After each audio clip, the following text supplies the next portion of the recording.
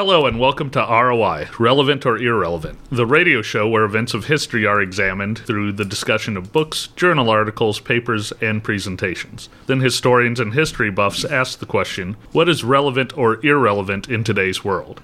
My name is Brett Menard. And my name is Jay Swords. This is the podcast segment of the show that's not broadcast on station KALA. Our guest for this 415th show is Dr. Andrew Sorensen, postdoctoral researcher in human origins and material culture studies at Leiden University in the Netherlands. We're going to be talking about the ancient history of fire. Our history buff for today's show is Rick Sweet. Rick, start us off. Okay, thank you, Jay. Andy, in the broadcast version, you mentioned that there were 4 stages in the evolution of fire use. How controversial is your assertion of these 4 stages? I mean, these 4 stages, which again, as a reminder, are, so you start with the habituation to natural fire, so understanding it, figuring out how it acts in the landscape, and sort of eventually you get to figure out how useful it could potentially be. So then the second stage is using fire, so actively using fires for your own means, to cook food or to start fires in the landscape to make things more attractive to prey species, etc. And eventually people got up the courage to pick up and transport fire with them to more favorable locations, maybe more protected areas like caves or under a tree. And this maintenance and transport was sort of I think the gold standard for a very long time, until eventually somebody figured out how to actually make fire themselves. So that's the stage 4, and producing it artificially for whenever you need it. And so the stages are relatively uncontroversial. It's more the timing of when these various stages sort of became enacted by people through the course of prehistory. That's what's very difficult to pin down. Sure. Brett. Well, and let's talk about that transportation phase. So how does one transport fire? Are we talking about carrying burning sticks or embers, or how big is the fire I'm trying to transport from one area to another? Sure. I mean, so imagine yourself as say a Homo erectus or something walking around the savanna of Africa. Lightning strikes are very prominent there, and these will often trigger these wildfires, and these are going to create smoke plumes that can be perhaps visible for tens of kilometers away. And if fire is something that you actually have become accustomed to using and you enjoy, you want to have that resource available. 10 kilometers or so is not a huge trek for a hunter-gatherer. It's a pretty standard foraging distance on any given day. So to go collect that fire would be indeed just picking up a firebrand, like a stick that's either smoldering or on fire. I mean, as long as you can keep those coals going and smoldering, you can pretty much carry that for a very long distance. And then once you get to a place of your liking, then you just gather your tinder and your sticks, and then all it takes is some puffs of air, and you're going to have your own fire going right where you want it.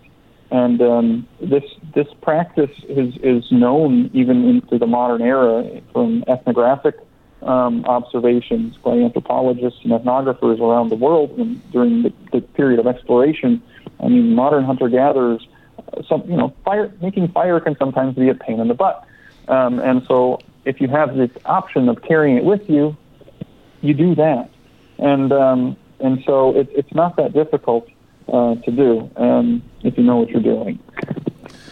Andy, along the same lines, in a recent show that we had an archaeologist from New York whose specialty was experimental archaeology. So trying to see if you can replicate under your own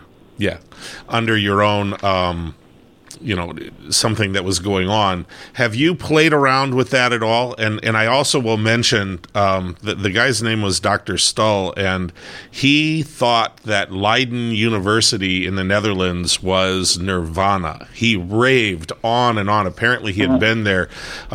You obviously are apparently working in the world's most beautiful, amazing, archaeologically friendly university on the planet. I didn't know if you knew that, so I thought I should share that with you because he just raved. Yeah, especially we moved to a larger building in 2013, and so we got to sort of create these new labs that are spacious and with lots of nice microscopes.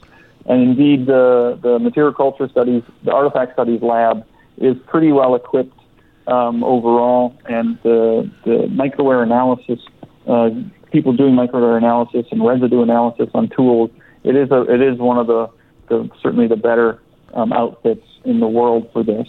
So indeed, it does comprise a good chunk of what I do for my research, because again, you need to have some basis for which to interpret the traces that you see on archaeological tools. And so doing all of these experiments with different types of materials and different types of activities, you create these reference libraries of traces that you can consult and compare with what you see on the archaeological tools as a way to interpret what you're seeing. And so with fire making, it leaves very distinct traces on stone tools. So there's this sort of a bright mineral polish and these usually heavy striations, so these series of scratches on the tool that are quite distinctive to pyrite compared to even other types of stone that a flint tool may have been used to work for a different purpose. So I'm pretty confident in my interpretations of the Neanderthal tools that I examined and identified these probable fire-making traces on. And so it's a great place to work for this regard, because we do have a lot of the toys necessary for this type of analysis. Okay, Rick. Andy, just follow up on that. Have you gone into the lab or a cave and tried to start a fire with, like we did in Boy Scouts, rubbing sticks together or hitting flint with? Yeah. Have you actually attempted to replicate what you think was the process to create fire? Oh yes, very often actually. Is it easy? Fire making. If you know what you're doing, it can be. I would say percussive fire making is actually a lot easier than friction fire making, because friction fire making requires the good materials and a lot of sustained effort to get that, like if you're saying like a fire drill, so where you're rubbing, the spindle between your hands and drilling into a hearth board to create that heated wood powder that eventually becomes an ember. You need a sustained effort and a good technique to get that to work. It's really not that easy. And with percussive fire making, you just bang together these two rocks. Of course, there's some technique involved into making it work well, to direct the sparks that you're producing onto a nice, suitable tinder material to capture those sparks and then start glowing so that you can blow it into a flame. But I mean, the general gesture of hitting a piece of pyrite against flint or vice versa is pretty comparable to what humans have been doing for at least 2.5 to 3 million years when they're making their stone tools during flint knapping. You're striking a hammerstone against some flint to create a sharp edge for your various tasks. And if somebody were to have picked up a piece like a pyrite nodule, which are usually pretty heavy for their size, they're nice and rounded, these things would make fantastic hammerstones. And it's entirely likely that the person who sort of discovered fire the first time did so accidentally by using a piece of pyrite as a hammerstone against a piece of flint, accidentally producing some sparks that landed between their legs, and then they're going to very quickly draw that cognitive line between sparks and fire, and then perhaps replicate it and then try to gear that towards fire making. And so, this task is indeed something I've done a lot of. I teach students how to do it in practical courses, And some of them are able to do it very quickly, and some of them take, half an hour or 45 minutes before they finally get a spark capture that they can blow into flames. So there is definitely technique, but I would say if you have the right materials, percussive fire making is way easier than friction. So I get to ask the really fun question. Good. How did your parents react when you told them that you were going to play with fire for a living? And especially of all of the doctoral interests you could pursue, I'm going to play with fire and to the extent that I'm going to get a PhD in it.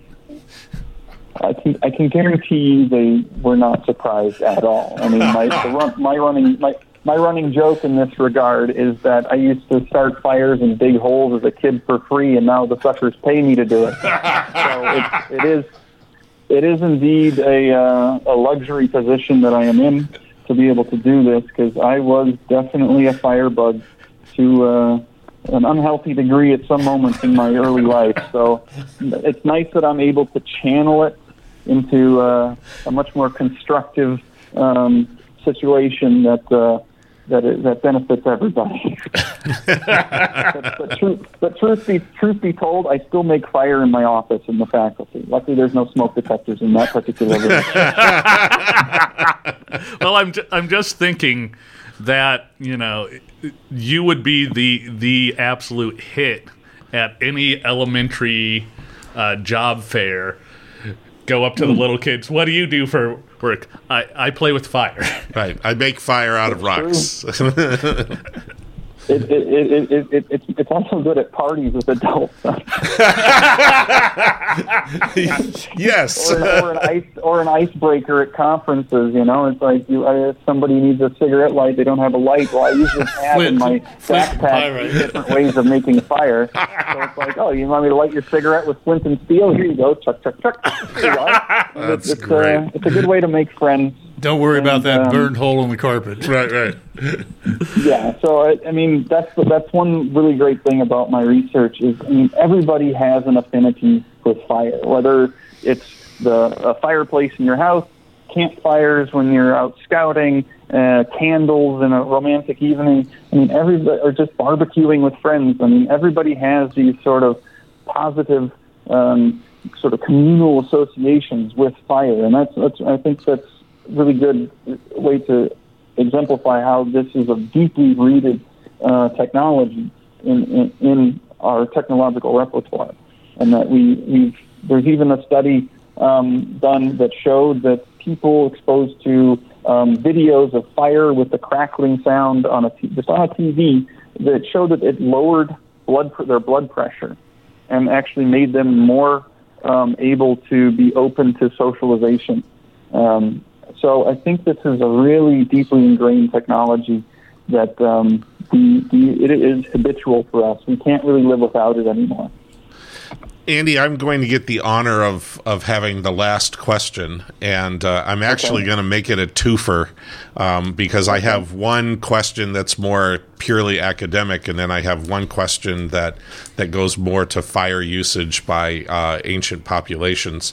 So the academic question is just simply, again, we had an experimental archaeologist on a recent show, and he talked about how experimental archaeology is a relatively new branch, but that it's definitely becoming a very popular sort of area for people to go into, and a lot of good research is coming out.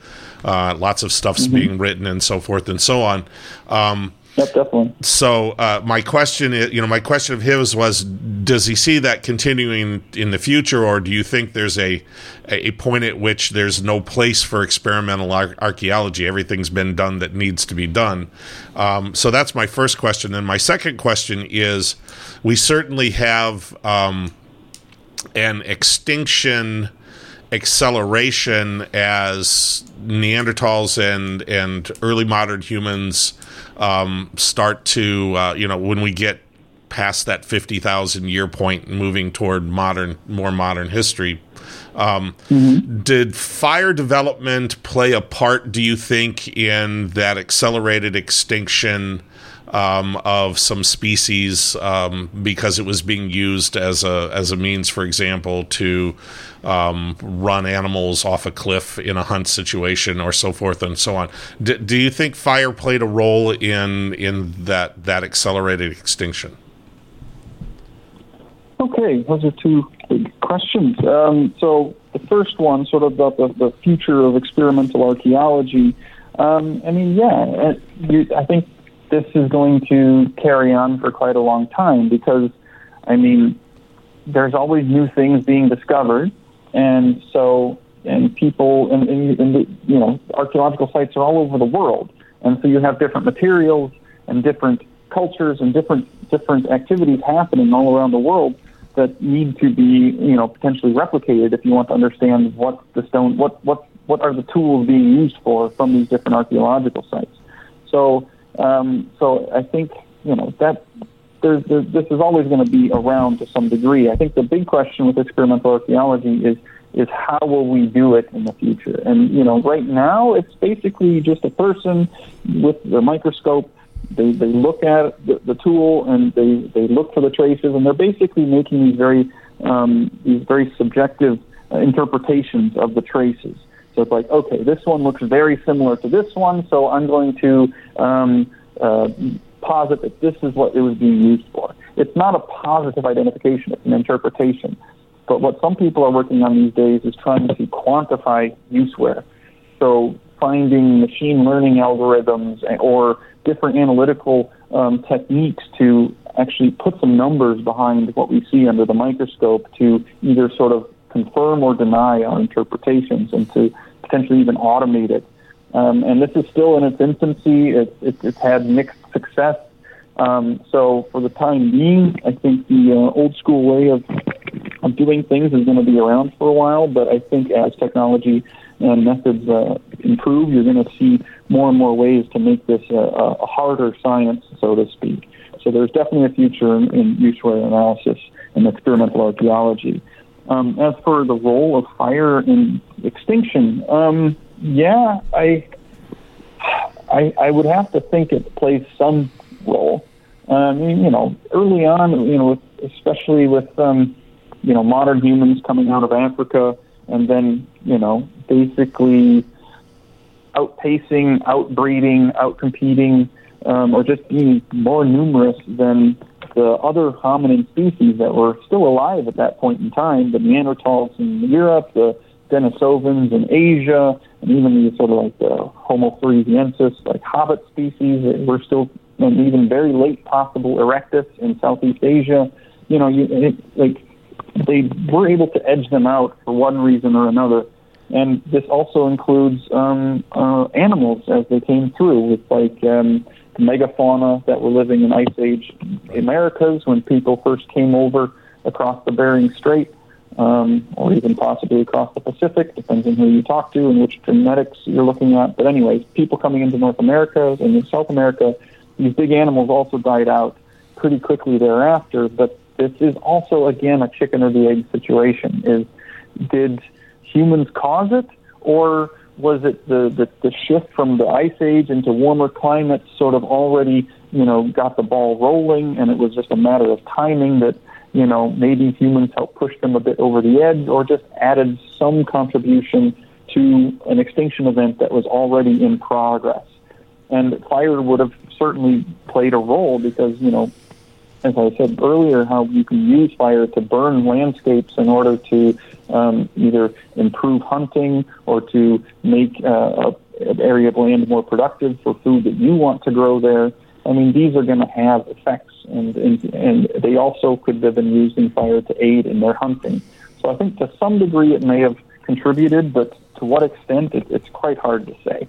We would like to thank our guest for this 415th show, Dr. Andrew Sorensen, postdoctoral researcher in human origins and material culture studies at Leiden University in the Netherlands, who talked to us about the ancient history of fire. The history buff for today's show was Rick Sweet. You can listen to ROI as it's being broadcast on Friday nights on KALA HD2 88.5 FM and 106.1 FM in the Quad City region at 9:30 p.m. You can also listen to the show as it's being broadcast on TuneIn.com. Put KALA HD2 in the search box and look for ROI. Many of our previously recorded shows can be heard at SoundCloud.com. Just put KALA Radio in the search and click on the first icon and scroll down to find ROI shows. You can also find ROI on all your favorite streaming platforms like Spotify, Apple Podcasts, and Google Podcasts. ROI is recorded at station KALA St. Ambrose University.